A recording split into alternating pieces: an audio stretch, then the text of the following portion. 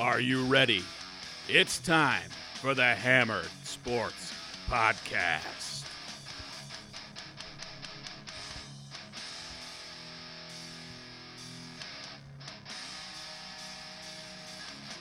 You heard it. It is time for the Hammered Sports Podcast. I'm your host, Kevin Gray, here with my co-host, Tom Abbey. Hello, everybody. Welcome to the Hammered Sports Lounge on a Wednesday night in late June. Beautiful outside here in Western New York today, Tom? Absolutely gorgeous outside. A packed program tonight, which is really nice to say because we went so long here, 3+ months of struggling for content, trying to figure out what we're going to go over. Well, tonight we're back at it, hot and heavy, I would say. How about you, Tom? Yeah, this is the most excited I've been for a show in a while.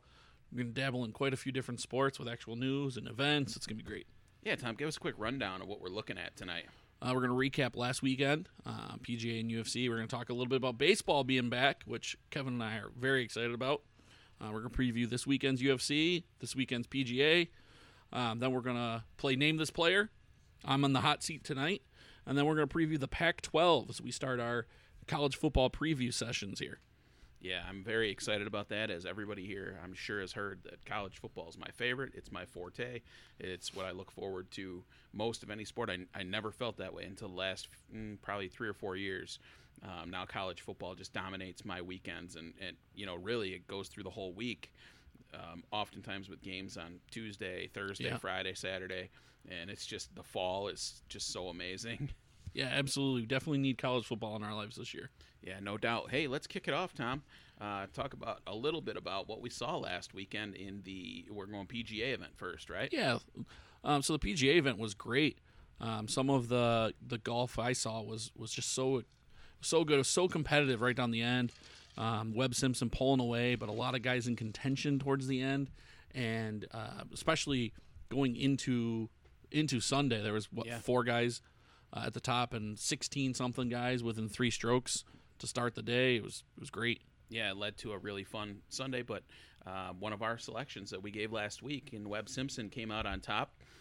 His game fit the course perfectly, and I'm glad to say that we were kind of on top of that one, and the style of player we talked about is exactly what you saw there. It's really horses for courses in the game of golf. It's all about how guys fit that golf course and whether or not it's going to be a good fit for them each week. Simpson, he was just steady, rock steady the entire weekend. Yeah, he played really well on Saturday, and then on Sunday, just when a lot of guys were in the contention, it seemed like he was the one to step up the last 9 holes and really take it away. Yeah, I think he birdied 4 out of 6 holes in the back 9 to get himself the lead, and then par to end it just to hold everyone off. And, Simpson is now one of the top 5 players in the world, so he's slept on a lot because he's not one of the big bombers. He's not one of the big recognizable names. Sure. But this is a guy that can play some serious golf, and it was nice to see him win. And he's a really wholesome guy. 5 kids. Yeah, 5 kids. Winning on Father's Day. Yeah, deep Christian. He shares a lot of his he's just known as a very kind man around the PGA Tour. So really nice to see somebody like that having as much success as he's having. No controversy surrounding Webb Simpson typically. No, not at all. UFC. So unfortunately, there was a bit of a lackluster main card. Out of the fights, only one of them did not go the distance. 4 of the 5 went to distance. Jim Miller being the only one that didn't, with a submission right at the end of the round 1. Just a lot of going the distance. It was crazy with Blades and Volkov. I didn't think that fight was going 5 rounds at all.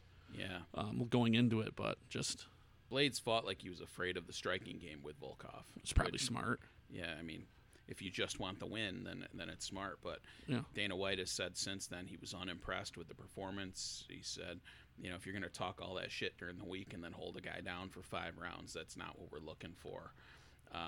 Even though that technique was certainly successful, there are guys who have evolved from that are great at doing that, but also great at, being aggressive once they get guys on the ground. Sure, and I think he normally is. Yeah. I mean, you look at his record; he has a ton of knockouts, both on the ground and standing. It's just that fight, him taking it to the ground favored him. So that and Volkov just did a great job of keeping him at bay. And that's kind of how he it was seemed. on the ground. Yeah, he just kind of kept them at bay. He'd get a couple, pitter-patter shots, but he wasn't able to land that big strike, and Volkov just wasn't able to get any kind of submission And attempts. Blades looked in danger at times in the 4th and 5th round. He was gassed at the end. Sure. His interview was hilarious. He could barely catch his breath for the interview. But again, I mean, this is a guy who is next in line for the title shot after Nagano gets his title shot. I'm not excited for another Nagano-Blades fight, though. The trilogy. If you get a guy that can stuff the takedown, Blades is not a match for some of these guys at the top. It feels like to me, guys like Stipe, Cormier, and Nagano have separated themselves very much from Blades at this point. Yeah, this heavyweight division has always been a lot of fun because of the ability for the knockouts, right? I think we've seen in the last few years that they're missing some of these young up-and-comers in that division. It seemed like for a minute maybe Greg Hardy was going to be that guy. He's kind of fizzled out with some lackluster performances. They really are in need of a new, charismatic, fun heavyweight. I was still hoping that maybe John Jones will fill that in and give us a bevy of fun fights. But we'll see how that goes. Yeah, everything with John Jones is always so up in the air. You just don't know what's going to happen with him, and it's he was having the back and forth with Paulo Costa this week. So we'll see what happens. Oh man, I would love to see that fight. That would be a great fight. It would be so much fun. Yeah, and especially if Costa comes out on top in his next performance here.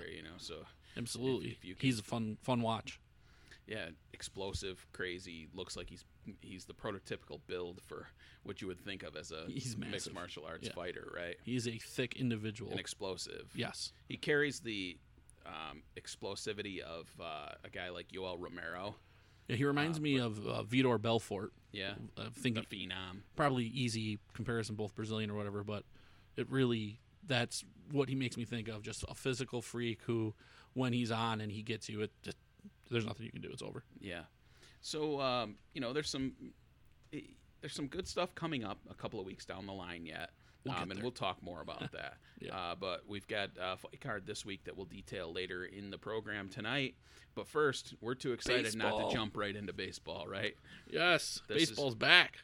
And, Tom, give me a rundown of what we're going to see, how it's going to appear for us. All right. So, baseball's back. Spring training, with quotation marks in the air, starts July 1st. The opening of the regular season is going to be the weekend of July 24th. They're saying they might start a couple games on the 23rd, but 23rd, 24th is when you'll see it start. There's going to be 60 games played. Each team is going to play 40 in their division and 20 interleague games against the same division. So my Braves in the NL East will play 40 games against NL East opponents and 20 games against the AL East, again, trying to minimize travel because these guys are going to play in their own stadiums, not like NHL and NBA who are going to one location and just that's where they're going to be. Baseball is going to play in their stadiums. We'll see what that looks like as far as fans go. Sounds like it's going to be up to each state and franchise to make those decisions. A couple new rule changes for it. There's going to be a DH in both leagues, so the NL is having a DH implemented this season. It'll be interesting to see how that works and who that kind of favors. And then a fun one that they've played with in the minor leagues, every inning and extra innings, they're going to start with a runner on second base. So both teams, when they're up, will have a runner on second.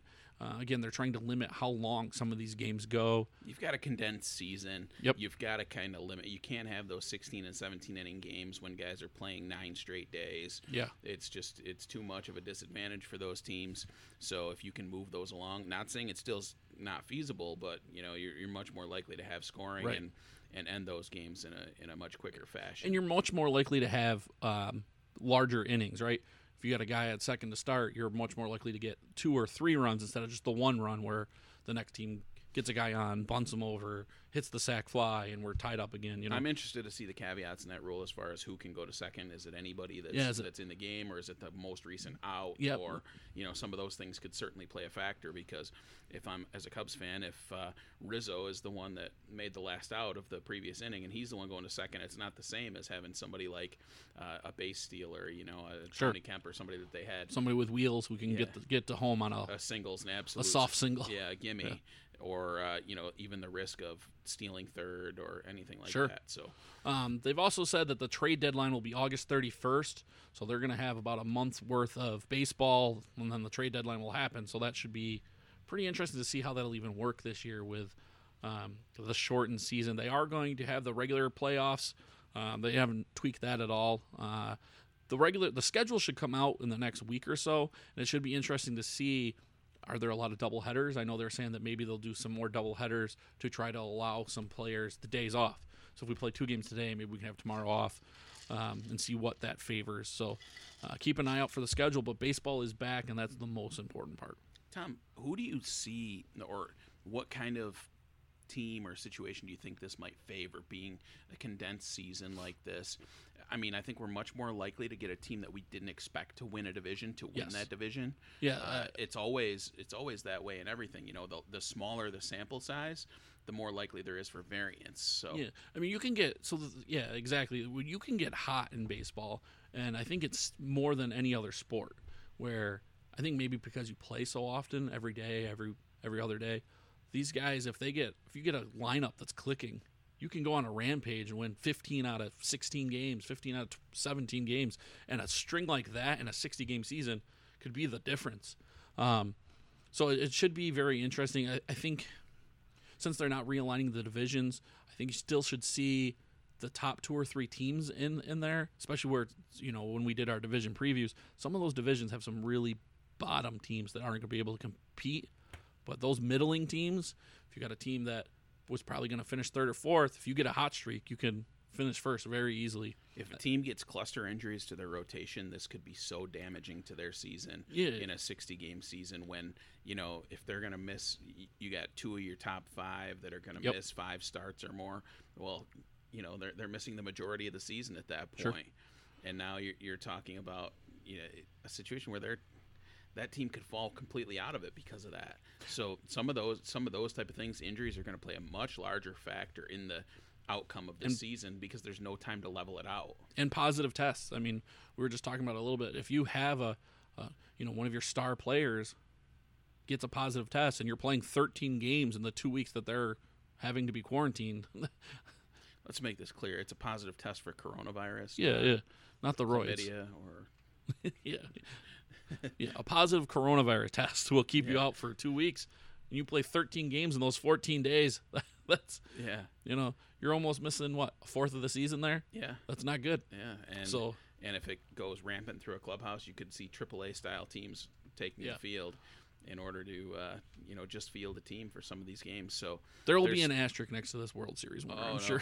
No question. It's just everything, every sport that gets back going again. You've got a lot of this stuff going on. We were just talking briefly about the PGA event upcoming, where 5 guys have withdrawn because of coronavirus-related issues. Yeah. So, but baseball's back. That's the most important part. I know Kevin and I are both huge baseball fans. Very excited for it. I'm excited for the schedule to come out, kind of see how it matches up, and kudos to them for finally getting it done. I know it wasn't the easiest. So, I know this is a sick, twisted way of looking at things a little bit, but as a gambler, you can find edges here based on these situations. I know it's so different than finding edges, and it's not really any different than finding edges in any other season. Sure. But this is now just another factor that maybe could create opportunity for you when you're looking to make wagers. So I'll be looking to take advantage of every angle that I can, and see. Sure. Is there a team that is this a situation where teams that have more depth in the rotation are going to be more likely to make the playoffs? Yep. Are there teams that have a battle for 5, 6, and 7, or 4, 5, 6, and 7? If you've got that, you're going to feel much more comfortable going into this 60-game season because if an injury happens, you've got somebody you feel confident you can plug in. So I think some of those teams are the ones I might look on for season-long bets when those numbers come up. Yeah, and that's going to be, we talked about picking our division winners before. When the schedule comes out, we kind of hash over a little bit. We're probably going to have to do that all over again because there's going to be some bets, like you said, where, you're a big fan of the Blue Jays. Yeah. It's tough playing against the Red Sox and the Yankees. But all of a sudden, you only have to beat them for 60 games. You don't have to, you don't have to beat them for 162 and really grind out.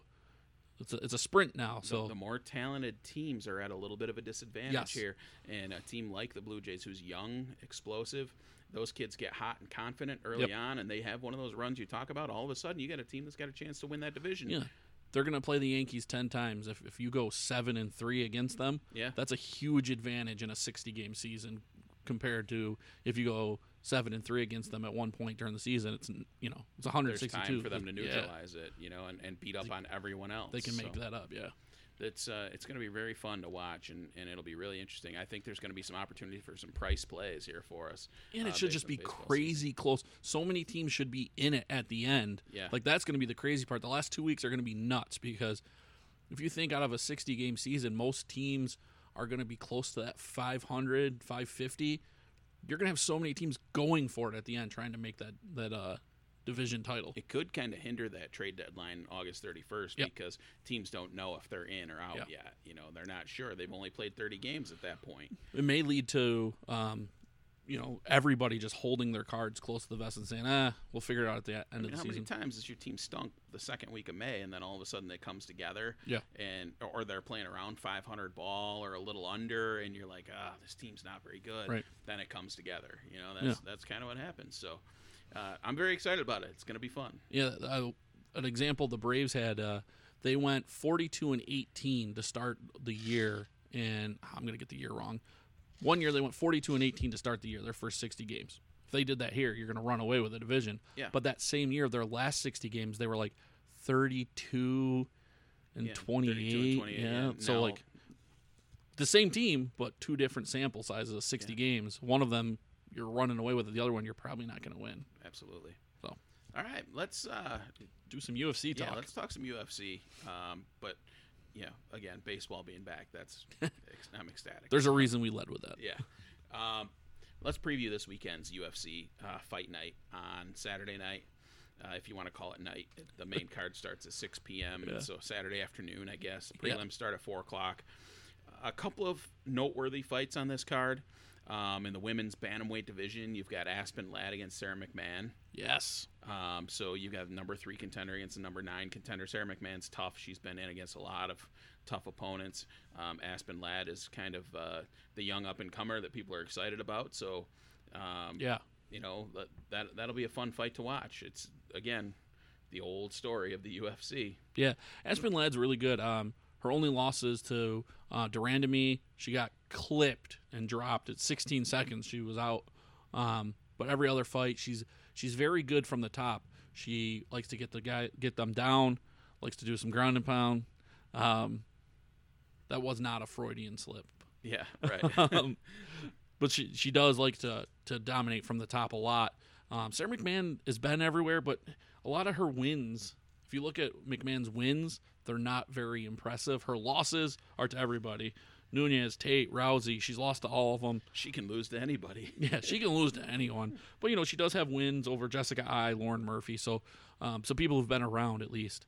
So that one's going to be interesting to see if Ladd can continue her ascent into that division. Yeah, and, next on the card, so we're talking main card only. The prelims, there's only 3 prelim fights, and it's names that you're not really going to be too familiar with. Sean Woodson against Kyle Nelson, Philippe Lins against Tanner Bozer, and Luis Pena against Kama Worthy. Nothing that really sticks out to me there.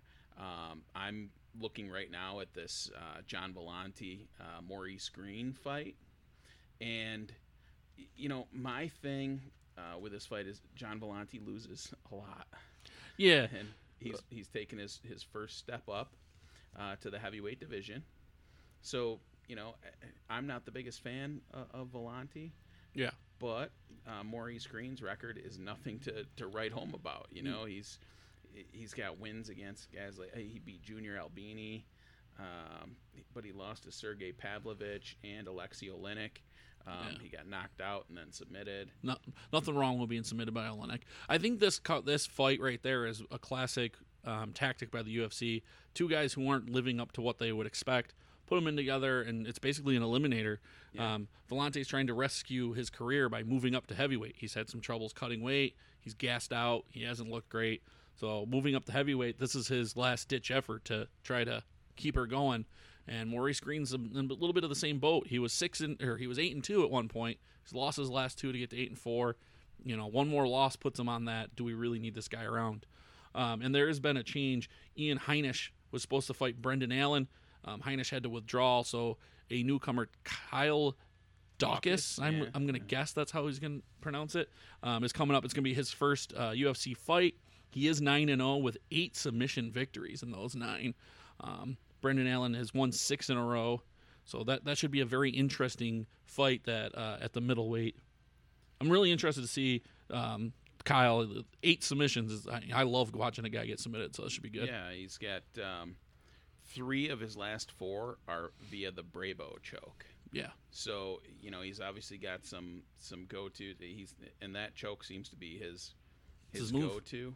It's not one you see very often. You see rear naked, you see guillotine a lot. You even see the head and arm frequently, but right. Is it something that Brendan Allen is going to be able to prepare for on short notice? Yeah, I would hope he's spending all this time going, "Hey, what's this choke, boss?" Yeah.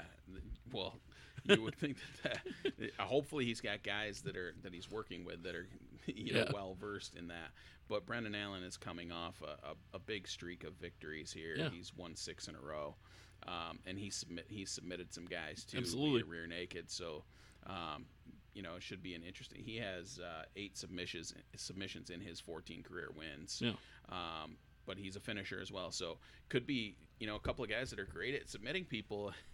Should be fun, really fun. And then Platinum Mike Perry against Mickey Gall.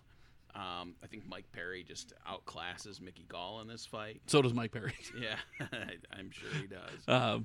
If you didn't hear last week, Mike Perry is very upset that he's having to fight Mickey Gall.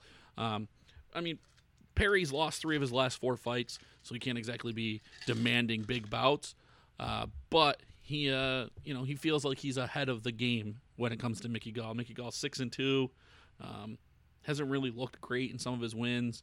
Notably beat CM Punk in a joke of a fight where he didn't try to submit or didn't try to end the fight. He just toyed with Punk, said he was trying to teach him a lesson. So, Platinum Mike is not a guy I'd want to have mad coming after me. Yeah. He's got 11 knockouts out of his 13 wins. I'm sure he's going to try to add to that here. Yeah, the thing is with Mike Perry, though, his fights are against Jeff Neal, Vicente Luque, Alex Oliveira, Donald Cerrone, Paul Felder, Santiago Ponzinibbio, Jake Ellenberger, who he knocked out in big fashion, Alex Reyes. A loss to Alan Jouban. He's fought great fighters. Yeah. Mickey Gall has not. And sure. Mike Perry is going to walk through him. I would imagine. There's it's the fight game. There's always a chance Gall can catch him in something, submit him. He does have 5 submission victories to his credit, so there is that chance. But there's one of the things I noticed when I was looking at this card beforehand. The fight odds are terrible. There's so many huge favorites on this card. The betting is not going to be a lot of fun. Huge favorites all over the place. Yeah. And then the main event's going to be awesome. Yeah. Dan Hooker and Dustin Poirier. Tom, tell me about Dustin Poirier's fight record. How's he been? So he is 25-6. He was on a 5-fight win streak until he lost to Khabib. No shame there. Hit some of his wins: Max Holloway, Eddie Alvarez, Justin Gaethje, Pettis, and Jim Miller. Those are some really impressive victories that he has under his belt. Dan Hooker, by the same account, he beat Paul Felder. He beat Al Iaquinta. He beat James Vick. His one loss here is to Edson Barbosa, who he took a body punch from that finished him. But he beat Gilbert Burns, who looks like the biggest. He's stud. murdering people right now. He also beat Jim Miller as well. With a knee. Between the two of them, so this is a lightweight bout. Between the two of them, they have 24 knockouts and 12 submission victories. That is a lot of finishes for the lightweight division specifically. These guys, they finish fights. That's why they're number 3 and number 5. This division is a really tough one, and these two have kind of risen up, and it's going to be a lot of fun to watch how this happens. Dan Hooker always has that reach advantage when he fights, but Poirier's so fast. Yeah. It should. I think it's going to be a great main event. So I think it'll be much more exciting than what we saw last weekend. The lightweight guys really mix it up. Next week will be a much more exciting conversation They have a week off. Yeah. They have the 4th of July weekend off. Right. So next week we'll do a preview of the July 11th card, or an early preview. There's so many cards coming up. They have a stacked group. We've talked about it before. Fight Island's real. It's happening, and because of that, they have a bunch of fights set up. Yeah. So did you see any ones that you really like as far as betting goes? Yeah. Let me pull up the betting odds here really quick, Tom, and see. They're not good. Yeah. The main event. I don't really know how I would bet that fight. I have BetUS has Dan Hooker at plus 175. It's a big price for a guy who can absolutely compete in this fight, but Poirier's probably the more seasoned guy out of the two. And Mike Perry's minus 350. Yeah. Brendan Allen's minus 300. I mean, for two guys who are going to try to submit each other, maybe put it on the kid at plus 220. I mean, that looking at these fights, that's my favorite bet for an underdog. I did see So I see that there's a fight between Jin Yu Fry and Kay Hansen on the undercard. I think it's going to be like the second or third fight on the card. Jin Yu Fry, I think it was just added. Jin Yu Fry is Invicta champion, a former Invicta champion that was stripped of her belt. She's built, she's stacked. She looks like she's all muscle. Yeah. Fighting against Kay Hansen, who's supposed to be like a young up and comer. But Jin Yu Fry is plus 136 and very experienced, and has fought some good fighters along the way. So I like that one. And the only other one that I saw that I might kind of like to put some action on is now that we've talked about it, Dawkins at plus 239 is also a submission expert, and I got Hooker at plus 181 here, by the way. Dawkins plus 239, and he's 9-0 with 8 submissions, and he chokes guys out like crazy. So Brendan Allen's probably more experienced, more talented, or not necessarily more talented, but more seasoned. Sure. I'll take a shot on Dawkins at plus 239. Exactly. Too. I think that value there, especially when both of them want to do the same thing. Yeah. So Kyle's going to be in it. It's not going to be a thing where the guy just sprawls and keeps him on his feet the whole time. This is going to the ground. Yeah, and is this kid? It's hard to tell with grappling in particular how great somebody really is until they get the opportunity to beat somebody really good. Yeah, I mean the fun part about that is he can be out of position and just getting driven around the mat. All it takes is a moment lapse, and he can catch an arm or a neck, and that's that. Yeah, no doubt about it. So, anytime there's a UFC card, I'm excited about it. I'm gonna find some action on it and see if I can we get are some having winners. Drinks and watching this one. So. Oh yeah, it'll be a good time. So stay tuned for on Saturday. Don't forget to check out our Twitter feed for our DK lineups for that one. I know DK lineups, and then just keep checking the Twitter feed periodically throughout the course of the night, because I have a propensity to get a few cocktails in me and give out some winners. Yeah, sometimes some losers, but I like to feel like my percentage is better than it's not. So, absolutely. I like to hand them out about 15-20 minutes before fight time. So keep an eye on that Twitter feed the entire night. Between fights in particular, just pop it open, check it out. Did Hammer Sports tweet something? Because or send us questions. Hey, who do you like in this fight? Absolutely. Yeah, and we'll be happy to see what we can give out. Let's talk about the Travelers. Let's take a break first, and then come back. Talk some Travelers, a little preview of the golf tournament coming up this week. We've still got a lot left to cover tonight, but we're going to take a quick break. I need a refill on my beverage. Oh, now I understand why we're taking a break. Exactly. All right, boys. See you in a second. Back with you shortly. We are back. We are back. And we are talking about the Travelers Championship.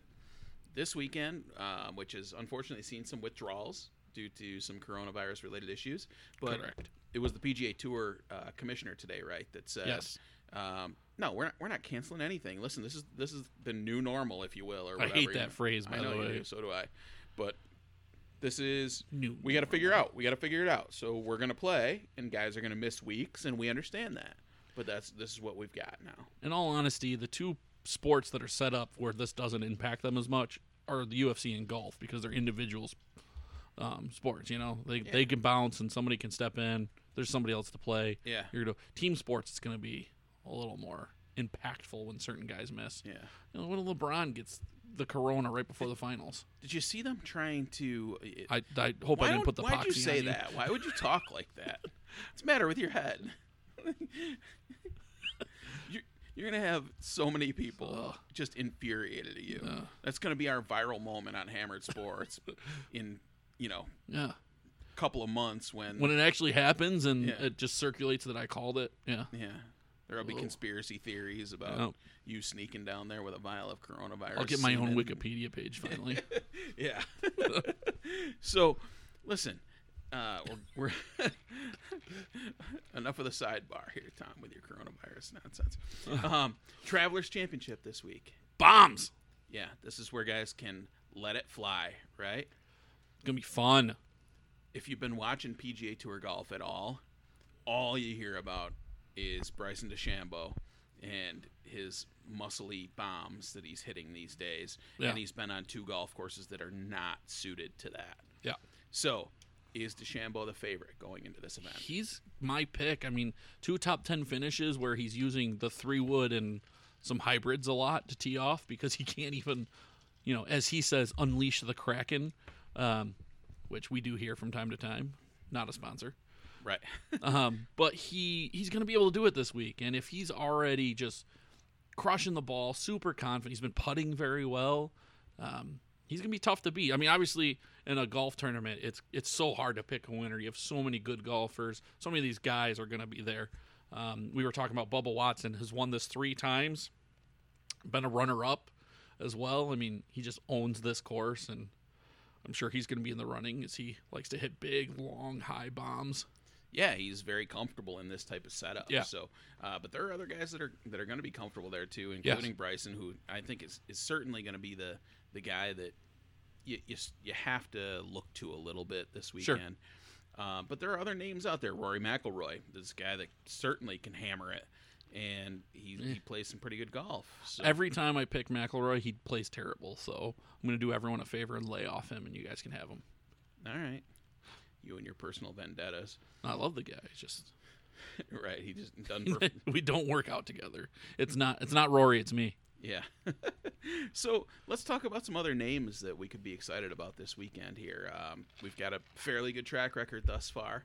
Daniel Berger's a guy who's done well at this course. 2017, he finished second to Jordan Spieth, and he's been playing some very good golf. He's there. Jordan Spieth, obviously, he's won this before. He's been playing better as of late. Yeah. Berger's not really a bomber. He's like middle of the pack when it comes to driving distance, but he's got enough to hang in so there. Good. Right. Some of the guys names that you might not be super familiar with, or you might just because of the match that they had. Matthew Wolff is top 10 in driving distance. The guy can play golf, and at some point he's going to have a good week. Not sure if he's prepared to put it together in a PGA Tour event yet. But the name that stuck out to me the way I looked at it was, it looks like this is a course for guys who hit it long. Let's look for guys who hit it long and are playing well. Gary Woodland is the name that really popped into my head, and it's a name that I think you'll see on Sunday near the top of this leaderboard. And one that you might not think of that we kind of discovered as we're looking through this is Paul Casey, who has done amazingly well at this. He's finished a second twice. And what'd you say? He's been in the top 5 3 straight years. 3 straight years. Paul Casey is in the top 36. He's 36th in driving distance currently on the PGA Tour. This is a guy that's going to be a challenge for people to deal with this weekend. Yeah, absolutely. And, your DK lineups, he's going to be cheap. Yeah. And another name that I saw, and I sent a message out to a couple of my buddies who like to bet matchups. I love Ben On, Byung-Hyun On. He hits the ball 306 on average. He's in the top 25 on the PGA Tour. Playing in this event, he's got really good game. Yeah. And I think he's a guy. He's number 53 in the official world golf ranking. It's not like this guy is a slouch by any stretch. Coming to a course that's going to suit him well, I think that you could see Ben on the leaderboard on Sunday. And not to be remiss, Phil Mickelson has won this back-to-back years in 2001, 2002. It was not at the same course, or was not the same name, but same course here. So. And Phil Mickelson is 50 years old and still in the top 60 in the PGA Tour. And we just want to throw this out there for all of you who are interested in watching. The featured group for Thursday and Friday is going to be nuts. Rory McIlroy, Phil Mickelson, and Bryson DeChambeau. three guys who are going to hit absolute bombs on a course that's encouraging it. Should be great to watch. Imagine being Phil and being the first to hit from the fairway each time in a group of three, which is not something that he's used to at all. And especially since it was in the fairway. Tom. Oh. That was a good one. Yeah. Your winner, Tom. Yeah, I'm going with DeChambeau. I know it's lame to pick, someone who's such a favorite, but he's been playing so well. He's going to get the extra added yardage. I think he finally gets over the top and gets the win this week. 2 top 10 finishes in a row. Yeah. Dustin Johnson's game looked like it's starting to come together a little bit. I'm gonna give Dustin Johnson a stab here with a dark horse play on Gary Woodland as well. So those are the 2 guys that I would have money on to win the event this weekend. All right. So now it's time for you to make me sweat. Oh, so we're playing Name This Player, huh? And we had to get creative because we're down towards the end of college football award winners. So I've gone with NFL Offensive Rookie of the Year. All right. Since the year 2000. I didn't go back any further than that. And let's get it going. Number 1. This is a Heisman Trophy winner, a consensus All-American, a Conference Player of the Year. His NFL statistics: 19,449 passing yards, 103 touchdowns, and 61 interceptions. Vince Young. No. Man, one of these times I'm going to nail it off the first guess, and that's going to be awesome. I'm just going to hold my hand up like Kobe after a 3. Okay, so 19,000 you said passing yards? Yeah. 103 touchdowns, 16 interceptions. 61 interceptions. I got a little dyslexia going on there. All right, not bad. Are they still active in the NFL? Good question. Oh, he's got a check. We got a borderline. I don't think so. But maybe. Might be hanging on. These guys tend to do that. Yeah. No.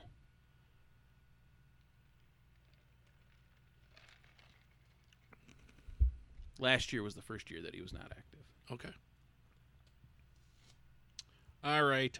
So you said the Conference Player of the Year. Was it the SEC? No.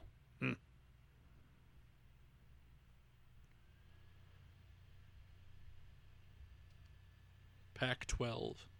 No. All right, I'm running out of lifelines here.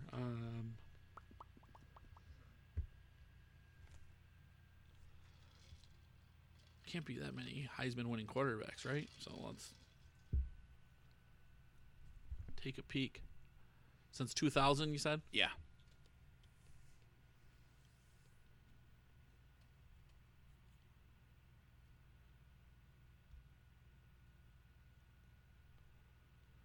$103 touchdowns. That's that's a few years. That's not a short stint. So, yeah, we got 6-7 years of playing football there.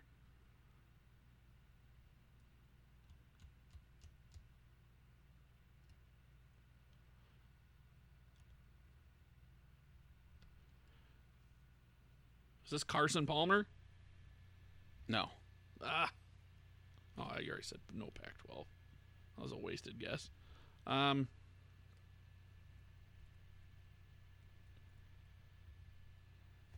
Oh, is this Sam Bradford? Yes. Yeah. Yeah, you got it. I wasn't sure if you'd get there or not, but you got there. Yeah. That was the layup. Yes. Next.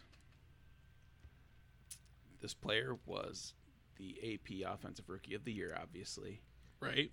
Whose NFL career featured 1,055 rushing attempts. Okay. For 4,038 yards, 21 touchdowns, 148 catches for 1,002 yards and 4 touchdowns. How many touchdowns? 21 rushing, 4 receiving.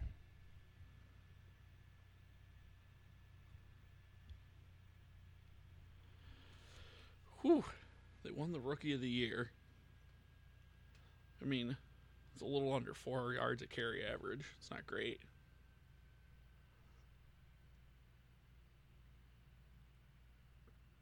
Are they active? No. No activity. Are they Lendale White? No.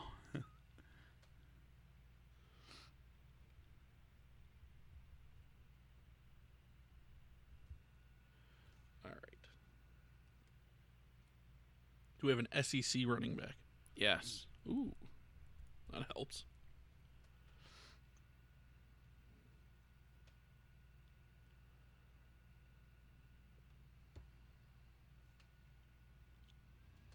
Was Cedric Benson?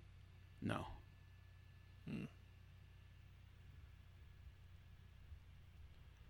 He played for Texas anyway in the Big 12. Yeah, we have 1,000 yards receiving, though. That's not bad. In this player's rookie season, they rushed for 1,178 yards and 6 touchdowns. Goodness gracious.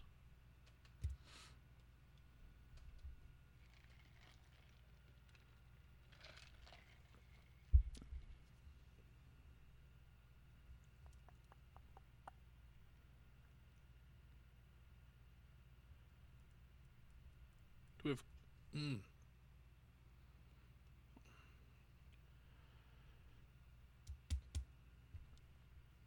Were they a first-round pick?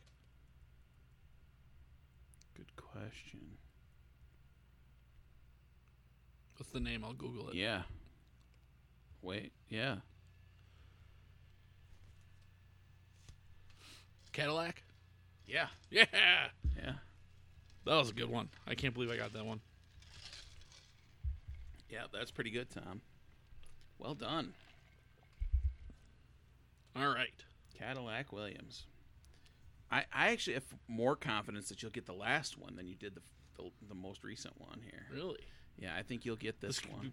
I could be a three-peat. I think you're gonna get this one. I think you're gonna nail it. All right, let's see This it. player was a one-time Pro Bowler, first-team All-American, 4,026 receiving yards for 22 touchdowns, 927 rushing yards for 5 touchdowns, and 5 return touchdowns in their career. How many return touchdowns? 5. Reggie Bush. No. Oh, you didn't say Heisman winner. But probably might not even be on there anymore. I don't know how that works on Wikipedia. Do they take it off? I don't How does know. that work? So Rookie of the Year, one-time Pro Bowl, you said. Yep.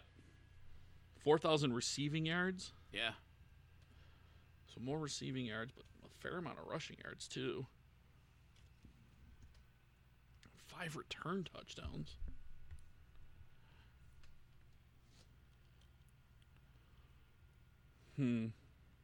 Are they active? No.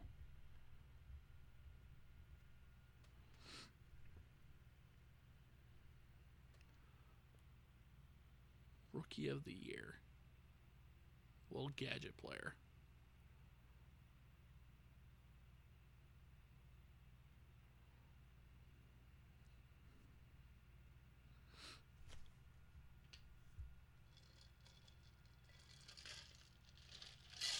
Not active. He's going to get this, guys. Just so you know, he's going to get it. I don't know. I'm not able to get He's going to get anyone it. by head. I'm telling you now. He doesn't think he's going to get it yet, but he's going to get it.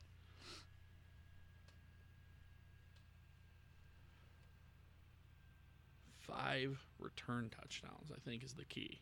Because that's pretty good. It is pretty good.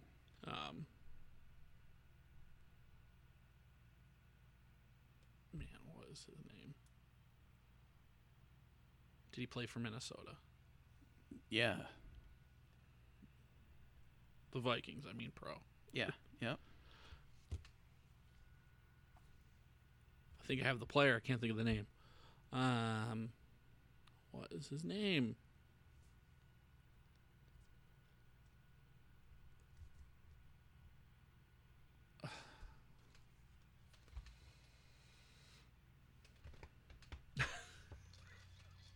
This is bad.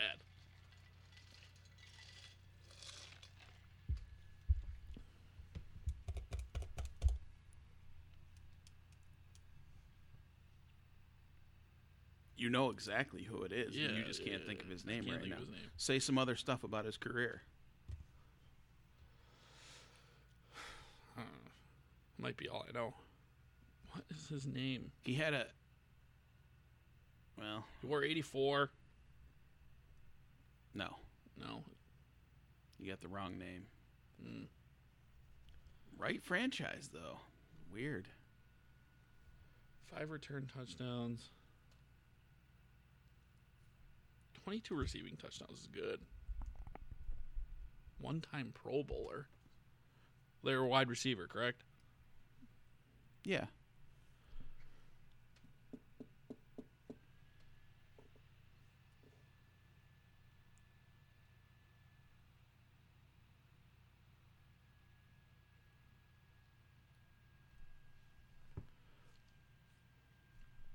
Mm.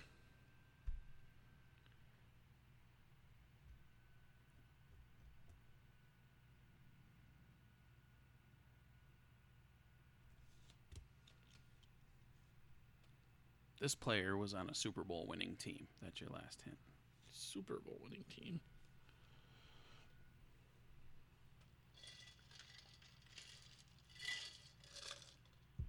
Because he ended up playing for the Patriots. No. Hold on.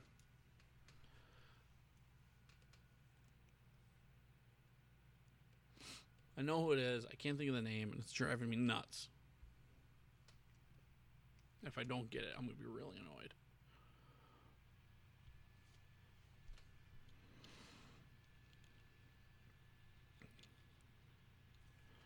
One Pro Bowl. I can't think of the name. All right. I'll give you one last clue here.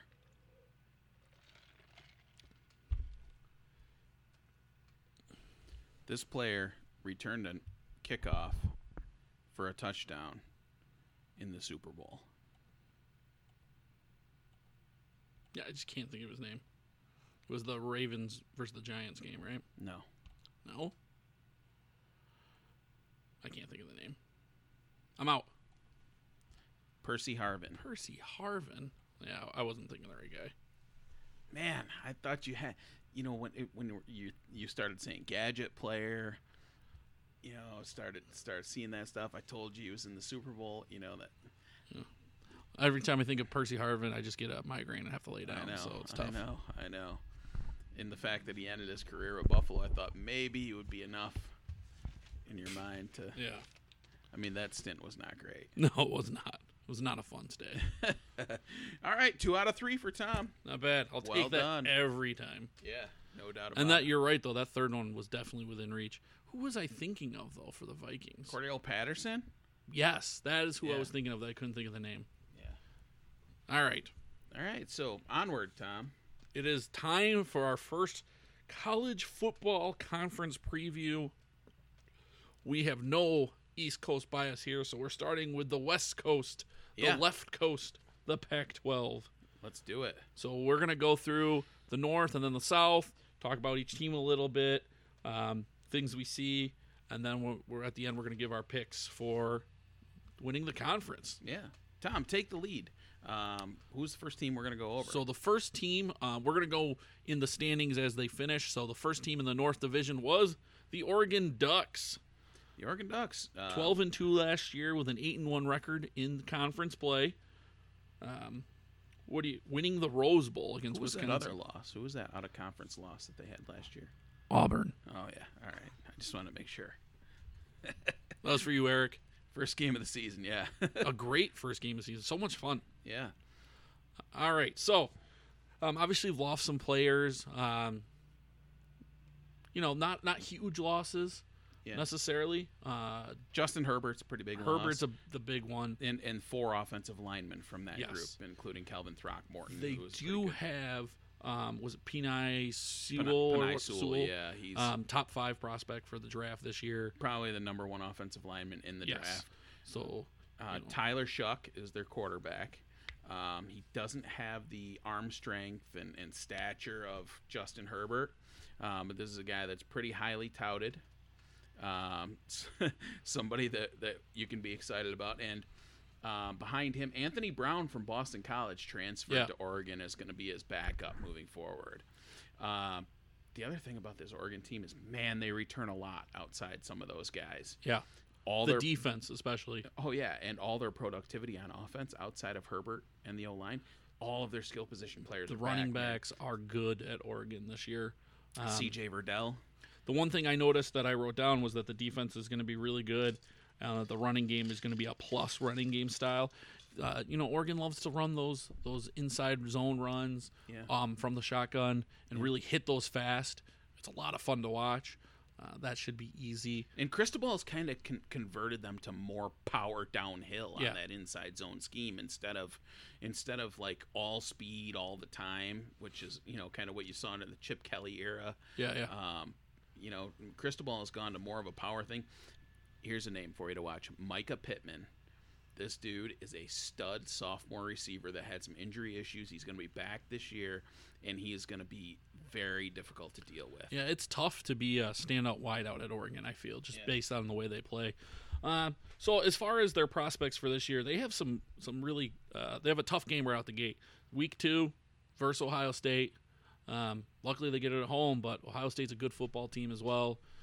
They're going to be rolling in with Justin Fields ready to play, so that's going to be a tough game for them to start. I'm excited as hell about that game. It's going to be a blast. Oh my God! There's a couple, and the Pac-12. Kudos to them. Have 2 of the very big, start of the year games that we'll be talking about tonight. So that one's huge. Have some guts. Yeah. Some guts and play some teams early on. I think when you get to the Pac-12, you're kind of behind the SEC to begin with, and probably the Big 12. So to have one of these crossover games early, I think, is a big help to them if you're going for the title at the end. So Ohio State's a big game. They do get USC at home, but they do have to go to Oregon State for the battle there, and that's always a hotly contested game. Those are the big games for them. Absolutely. Who's next, Tom? Cal Bears. The Cal Bears. 8-5 last season, 4-5 in conference. They won their bowl game, the Red Box Bowl, the very prestigious Red Box Bowl against Illinois. They are coming back. They have 8 starters from defense coming back, which I think is huge, obviously. Yeah. And, this is they've got, Justin Wilcox has taken over as the head coach there, and he's changed their identity to a team that went from, kind of that spread, kind of chuck it around style of offense. Now their identity is on the defensive side of the ball. But expect a big step up in performance on the offensive side. You've got Chase Garbers. Are you going back. Bill Musgrave here? Yeah, well, so Bill Musgrave is there now as the offensive coordinator. But Chase Garbers is returning. In the games that Garbers played, 1,772 yards passing, 14 touchdowns, 3 picks. He was replaced by Devin Modster after the injury, and Modster had 705 yards, 5 touchdowns, and 5 picks. So there was a big drop-off there due to injury. With Garbers returning, expect kind of some growth from that, and returning a whole bunch of players on offense and defense. This is going to be a team that's going to be really, really tough to deal with in the Pac-12 this year. Yeah, one of the things Cal has going for them is their schedule. Their bigger games are at home. They get Utah at home. They get Oregon at home. They get UCLA at home, Stanford at home. The biggest one on the road will be to USC. A lot of their big games are going to be at home, including both rivalry games and Oregon. I mean, that's a huge advantage. 3 of their last 4 games are at home.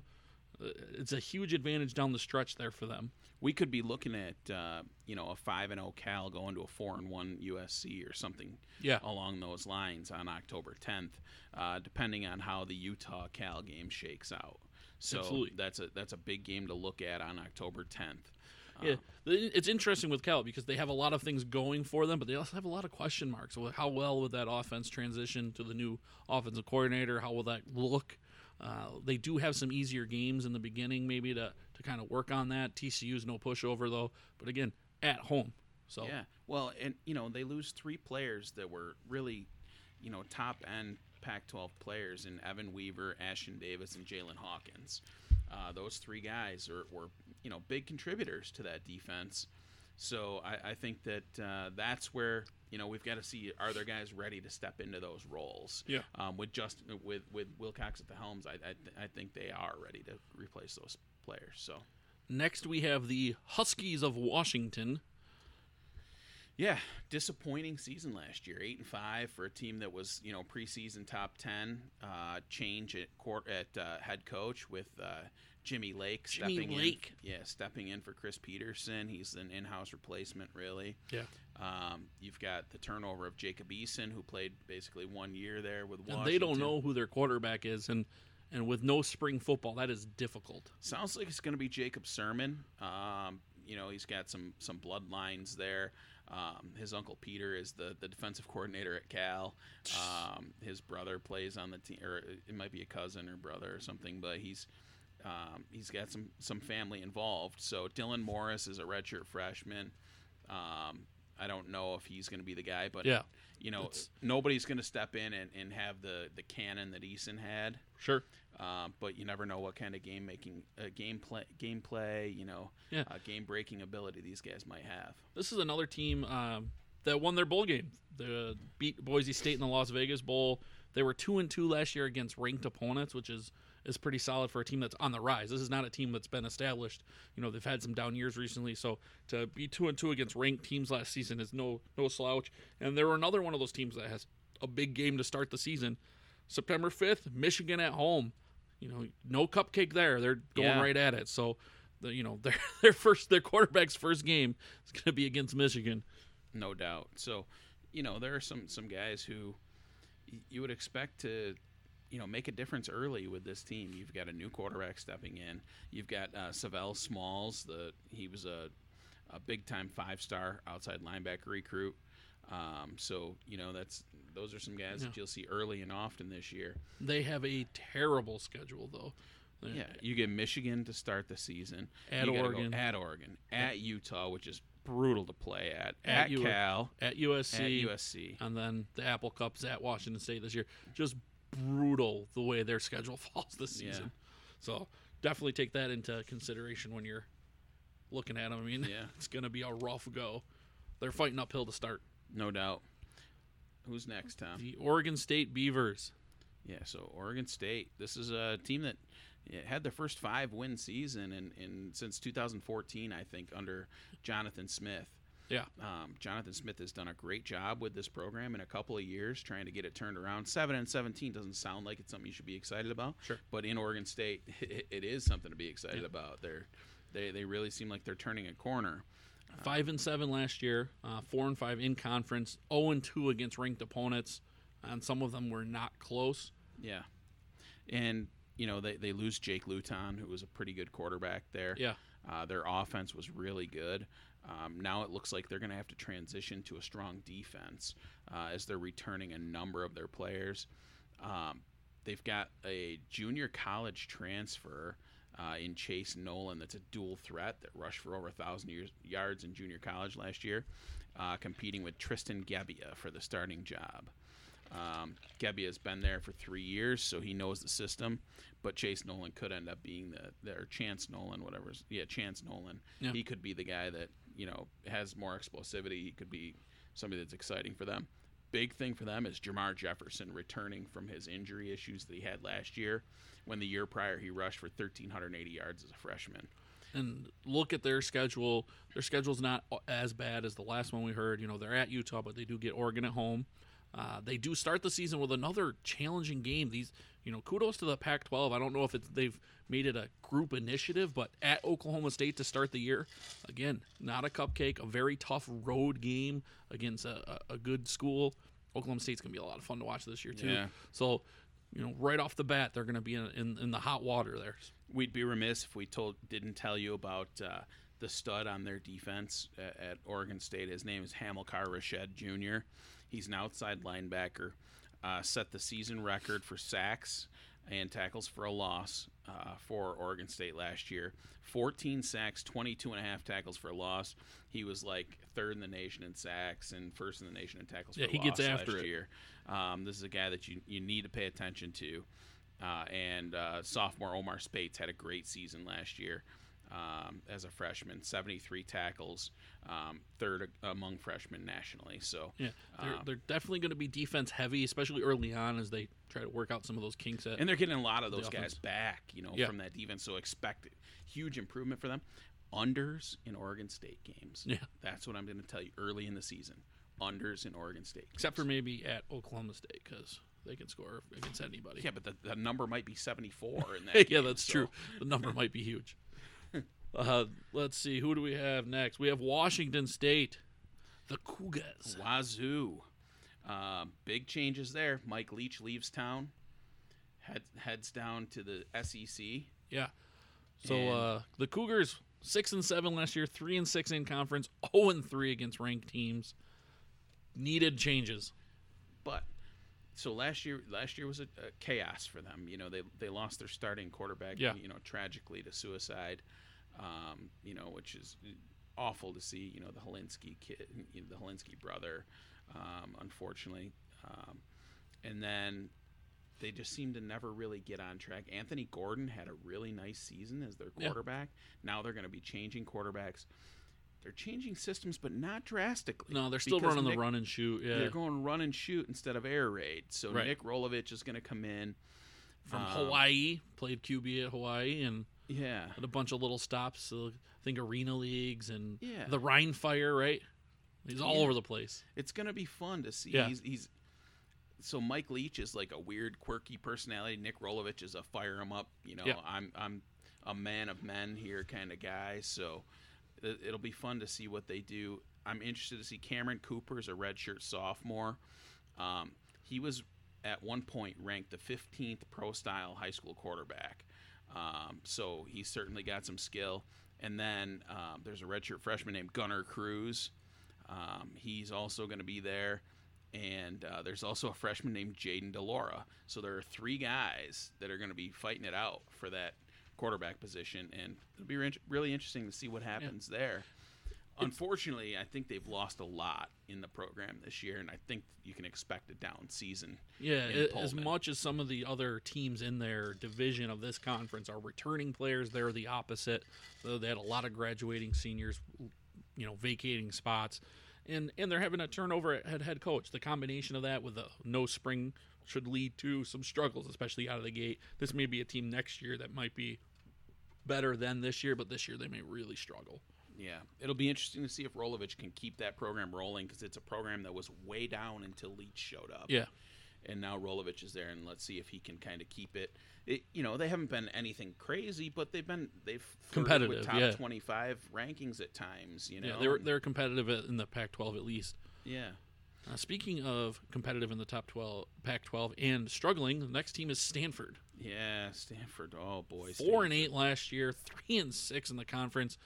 David Shaw is back, and after his worst season as a coach there, he's a really good coach. I don't think there's a question about that. Yeah, they just they're in one of those weird seasons. Their offensive line was a disaster. They're in one of those weird years where they were just replacing everybody on the O line. Their quarterbacks were bad. Their running backs did nothing. It was a train wreck. Yeah, so and still right now I'm not excited about Davis Mills at quarterback. Yeah. My understanding, based on a lot of stuff that I've been reading, Athlon Sports has a great college football preview guide, and they talked about some of the explosivity of those wide receivers. That's the third time I've said explosivity on this podcast. Yeah, that's your word now. We're going to have to get T-shirts made. So, explosivity. So they've got some exciting wide receivers, I guess. There you go. That are should be interesting to watch. They've got freshman running back E.J. Smith, the son of Emmitt Smith. Oh. Yeah. So Jeez. Stanford's running game should turn the corner a little bit here with some of the guys that they've got. The one kid that I think stepped in last year had some nice performances. So it's been Kevin just shimmied his shoulders like he was juking someone out when he said that. I know, you should see that too. It's pretty interesting to watch on film. Juking out his laptop there.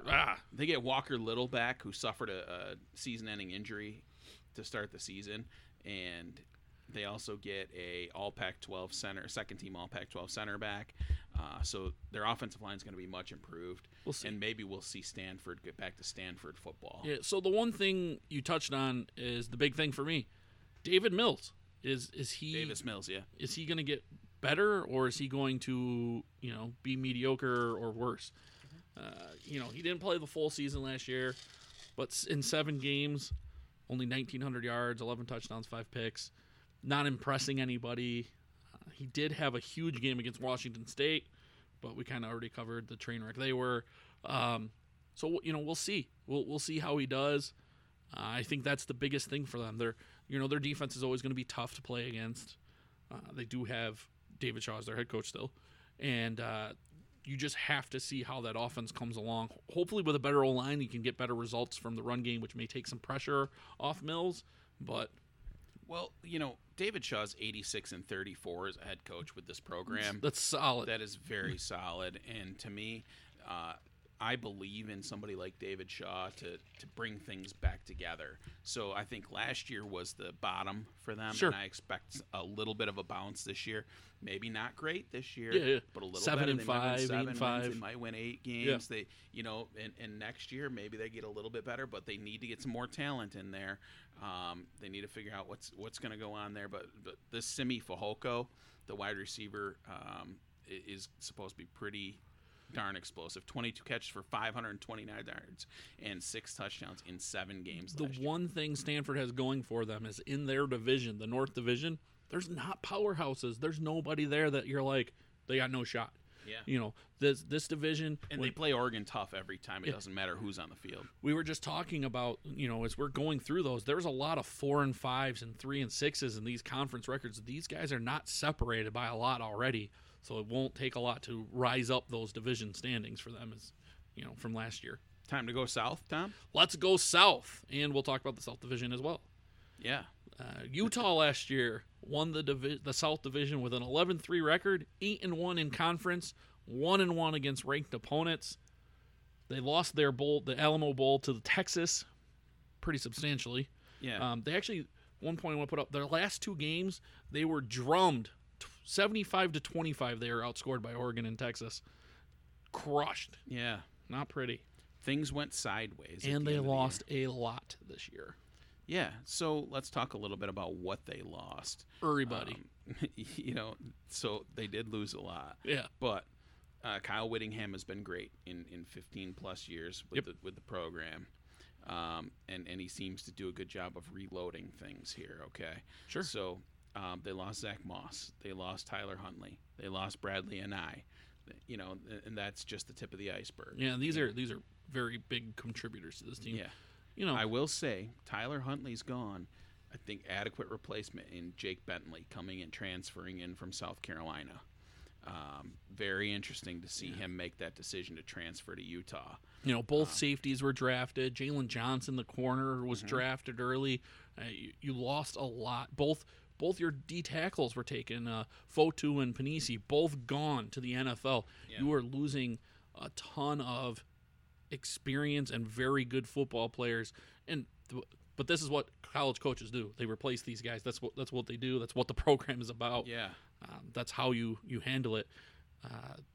Very good season last year. It'll be it ended on a very sour note. They're in the Pac-12 championship game. They didn't perform well against Oregon, and then they had to play Texas in the Alamo Bowl. Maybe a little hangover from being disappointed in the Pac-12 championship game. They laid an egg against Texas, who is an up-and-coming team. We'll see them later as we do our Big 12 preview.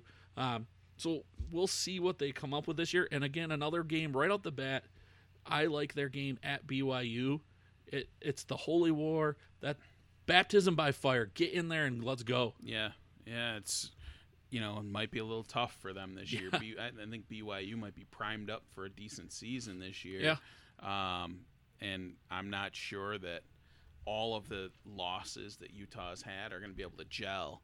All the replacements are going to that game's in Utah this year. Well, that certainly makes a difference, but still a tough game, but a lot of fun there. That game's you're going to go, Yeah.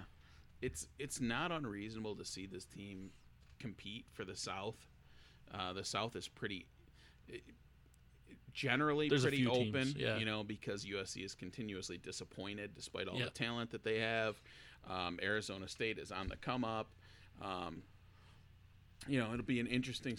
I think the Pac-12 South is one of the hardest divisions to really get your hands around in all of college football. Other than, I feel like the bottom three, those top three, I think it could be a toss-up between USC, Arizona State, Utah. The other three, I don't really. We're getting ahead of ourselves. Yeah. They have some tough games. They do have USC at home. Again, BYU at home. They do play at Arizona State, which is going to be a big game in this division. So, 2-1, not bad. Yeah. Let's move on to the next team here. The next team is USC. Yeah. 8-5 last year, 7-2 in conference, so a really good conference record. 2-4 against ranked opponents. Clay Helton is back for his 5th season, and Kadon Slovis is back as well. Slovis, yeah. I think that is the big key for USC. He was really good as a freshman, completing almost 72% at 71.9 of his passes. They lost the bowl game to Iowa 49-24, the Holiday Bowl, when Slovis got hurt. He hurt his shoulder. When he got hurt, they were down 4 points. It was 28-24 in the third quarter. He gets hurt. They end up, fading away and losing.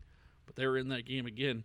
This is somebody that could take a big step forward for them, or could just, do the same thing he did last year. I think Slovis has a lot of talent. Yeah, absolutely. There's no doubt about that. They've got some really good wideouts. Yeah, no question about it. So, you look at some of their key players. You've got a group that's got guys like the St. Brown kid. Is it Amon-Ra? Amon-Ra. Amon-Ra. You ever watch The Mummy? Come on. 77 catches for 1,042 yards, 6 touchdowns last year. You know who his brother is, right? Oh, yeah. Equanimous, yep. I don't know why he went there instead of the Irish. Mm-hmm. JT Daniels decided to transfer out, which made it a no-brainer that Keaton Slovis is now the starter there, which is nice. You lose Michael Pittman, Austin Jackson. Yep. A couple of guys from that offense that made a big difference. So, but they've also got Gary Bryant Jr., who is going to be an impact freshman. He's going to jump right in and make some plays as well. So their schedule shakes out in an interesting fashion, starting with Alabama. Again, Pac-12, Kudos to y'all. Yep, playing them at a neutral site on September 5th. AT&T Stadium. Does it get bigger? Does it get more fun than USC Alabama to kick off the season at Jerry's World? Yeah, and they've got thanks Advocare. They get Arizona State at home, but they have to play at Oregon on November 7th. And then the Irish come to town. The Irish come to town on November 28th. So, should be a interesting season for them. I'm excited to see what happens. They played Notre Dame tough last year. Yeah, a lot of their losses were weird last year. They lost to BYU. Yeah. Then they lost to Washington and lost to Notre Dame. So they lost 3 out of 4 there. And then they got run over by Oregon. But then they went and beat Arizona State. They beat Cal, both of those on the road. They ran over UCLA at home. And then in the Holiday Bowl, like we talked about, it was the injury to Slovis. So they were there. They were returning 10 starters to defense who started at least 7 games for them last year. That's crazy. That's a lot of talent. They had a lot of injuries, so they had a lot of guys mixing and matching. But 10 of the starters are coming back with at least 7 starts from last season. That's a pretty good depth on defense that are going to be added to what should be a very explosive offense. Yeah, absolutely. So who's next? Arizona State? The fighting Herm Edwards. Yeah. How much fun has this been to see Herm Edwards have this kind of success with this organization? And for the record, Herm Edwards is one of Kevin I's favorite human beings in the world. Yeah, big fans. Love the guy. Yeah, absolutely. Love the guy. I think that he fits very well here at the college level in that playoffs. In that executive style role, though. Yeah. Not necessarily in the weeds on the everyday planning of what they're going to do, but leading the entire organization. The same thing that's going on with Mac Brown at UNC. That is it's a newer kind of thing to make somebody a head coach that's just like overseeing guys and saying, "Hey, do this for me, do that for me. We want to see this." But also presenting themselves as a leader of these kids and showing them the right way to do things and being great recruiters and having that background. So I'd send my kid there in a heartbeat. Yeah, no doubt. And same thing with UNC right now with Mac Brown there. they've got some key returning players here. Jaden Daniels, freshman quarterback who had an amazing season to start last season. He's 17 touchdowns and 2 picks I think he had last year. I mean, he's 17 touchdowns, 2 picks, 2,943 yards as a true freshman. In the Pac-12, this kid's going to have a big year this year. Come on, Frank was a true fresh too. Yeah, Frank Darby, wide receiver, led the Pac-12 in yards per catch last season. There are some. What did they lose? Eno Benjamin, but running and back Brandon Ayuk. And Brandon Ayuk. Both guys are good players, but they already have good players at those positions to replace them from last year, which is the key to building a program.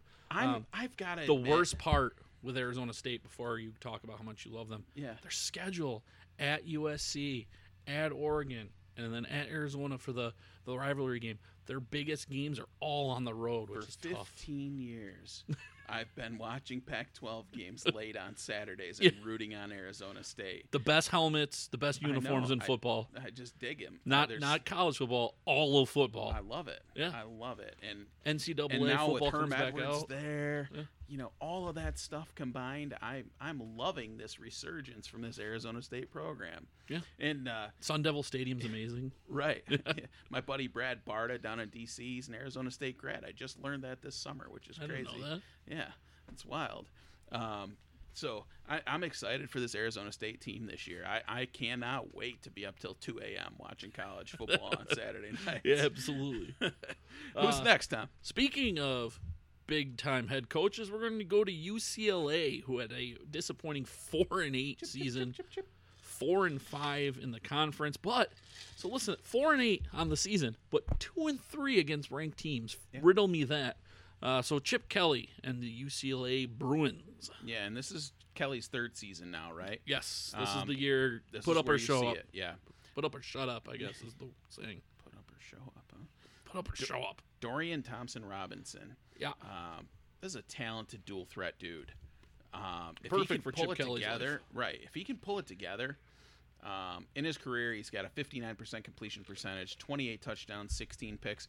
This guy was a top-end recruit out of, I think he's from Las Vegas in high school, and it's going to be really exciting to see. Now, I understand that the backfield is tightening up here now. They've got Demetric Felton returning. And then they've got a Duke grad transfer, Britton Brown, that's also like a power runner. So I think that this is a team that they've got to replace Joshua Kelly, and both of those guys are certainly able to do that. On the defensive side of the ball, they gave up 34.8 points per game last year. Yeah, they're not good. Yeah.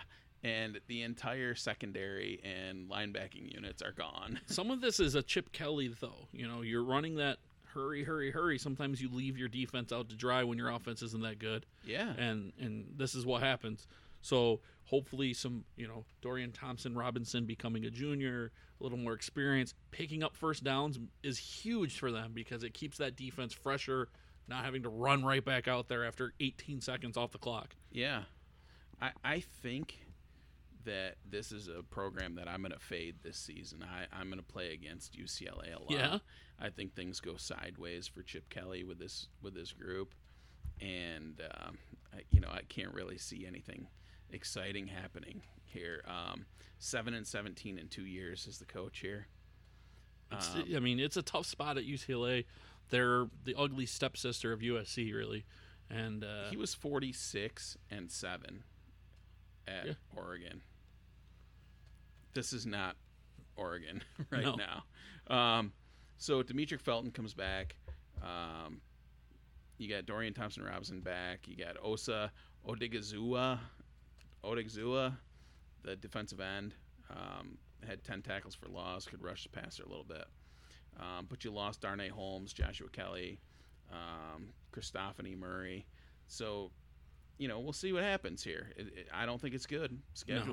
Schedule's not super favorable.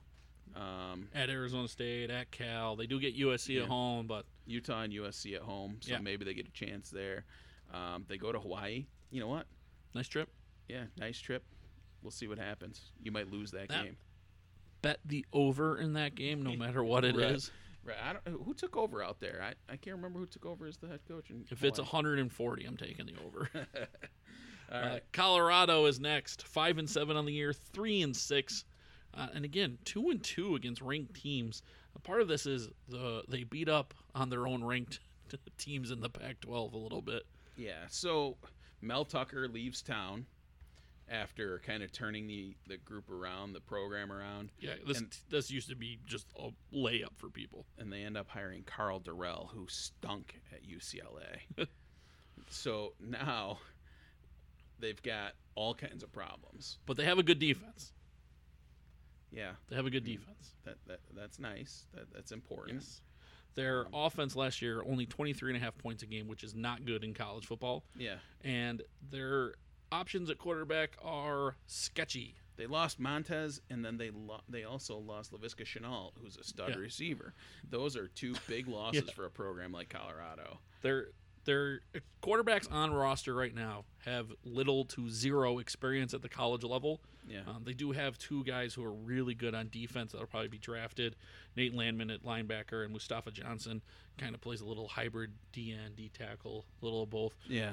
So they do have a very good defense, but that offense was bad last year and doesn't look to be getting better. They dialed up an SEC opponent, too, here in Week 3 at Texas A&M. Yes, at Kyle Field. It's not going to go well. No. So they have, it's not even worth breaking down their schedule.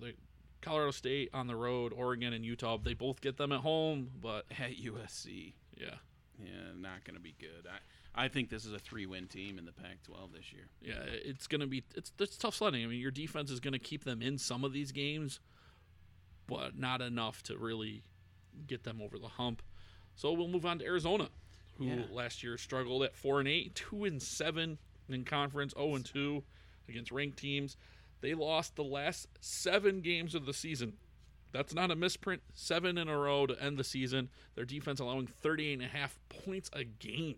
Yeah, Kevin Sumlin in his 3rd year now. Noel Mazzoni is the offensive coordinator. They've got some names in there in the program. Sure. Grant Gunnell is he's a slinger, right? He throws the ball everywhere. Should be a pretty good quarterback, right? But they got kind of caught up in between the whole, they had the kid that ran the ball a lot. What was it? He transferred out. Good Lord, he was all excited. I don't know. Can't think of it off the top of my head. But this is not a program that's in a good place. I don't think. I don't know where the wins come on their schedule. No, it's this tough. year. You play Hawaii at home and Portland State at home. I guess those are winnable games. So you start with 3 straight at home. Stanford at home. I think Stanford's in a better place than you are.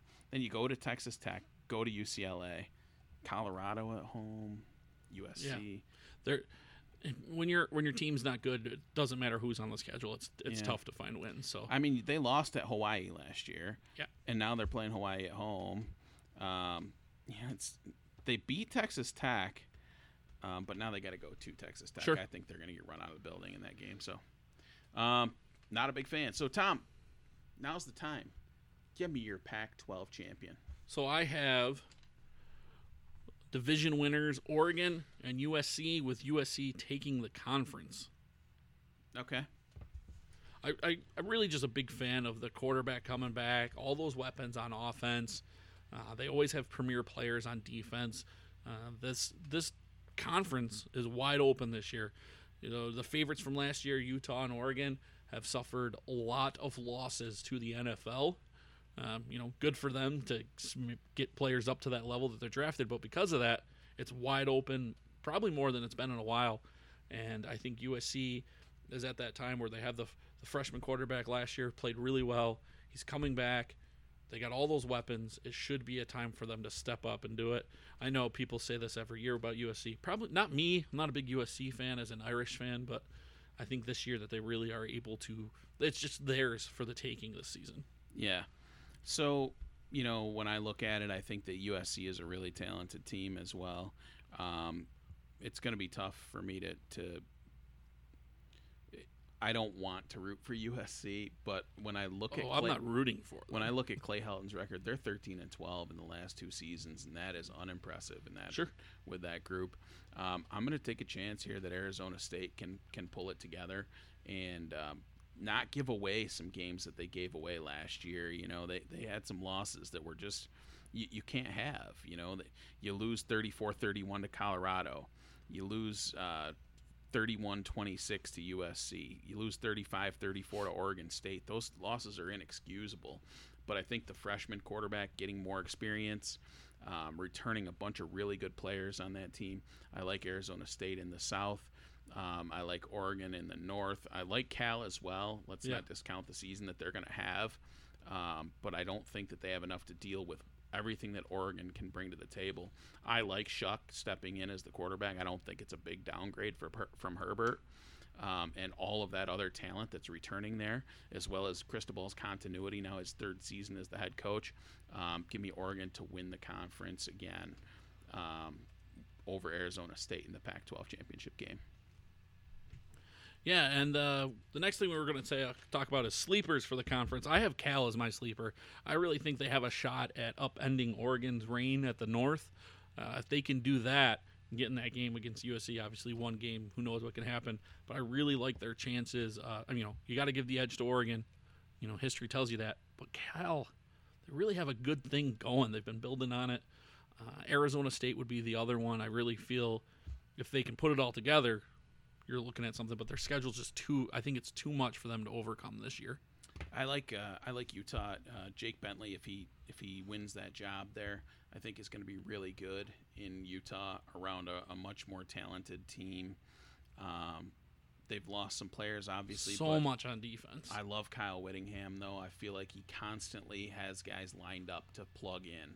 No matter who you lose, I feel like he's got guys ready to plug in. So I like Utah as my sleeper here. Maybe not win that South, but be competitive in it for sure.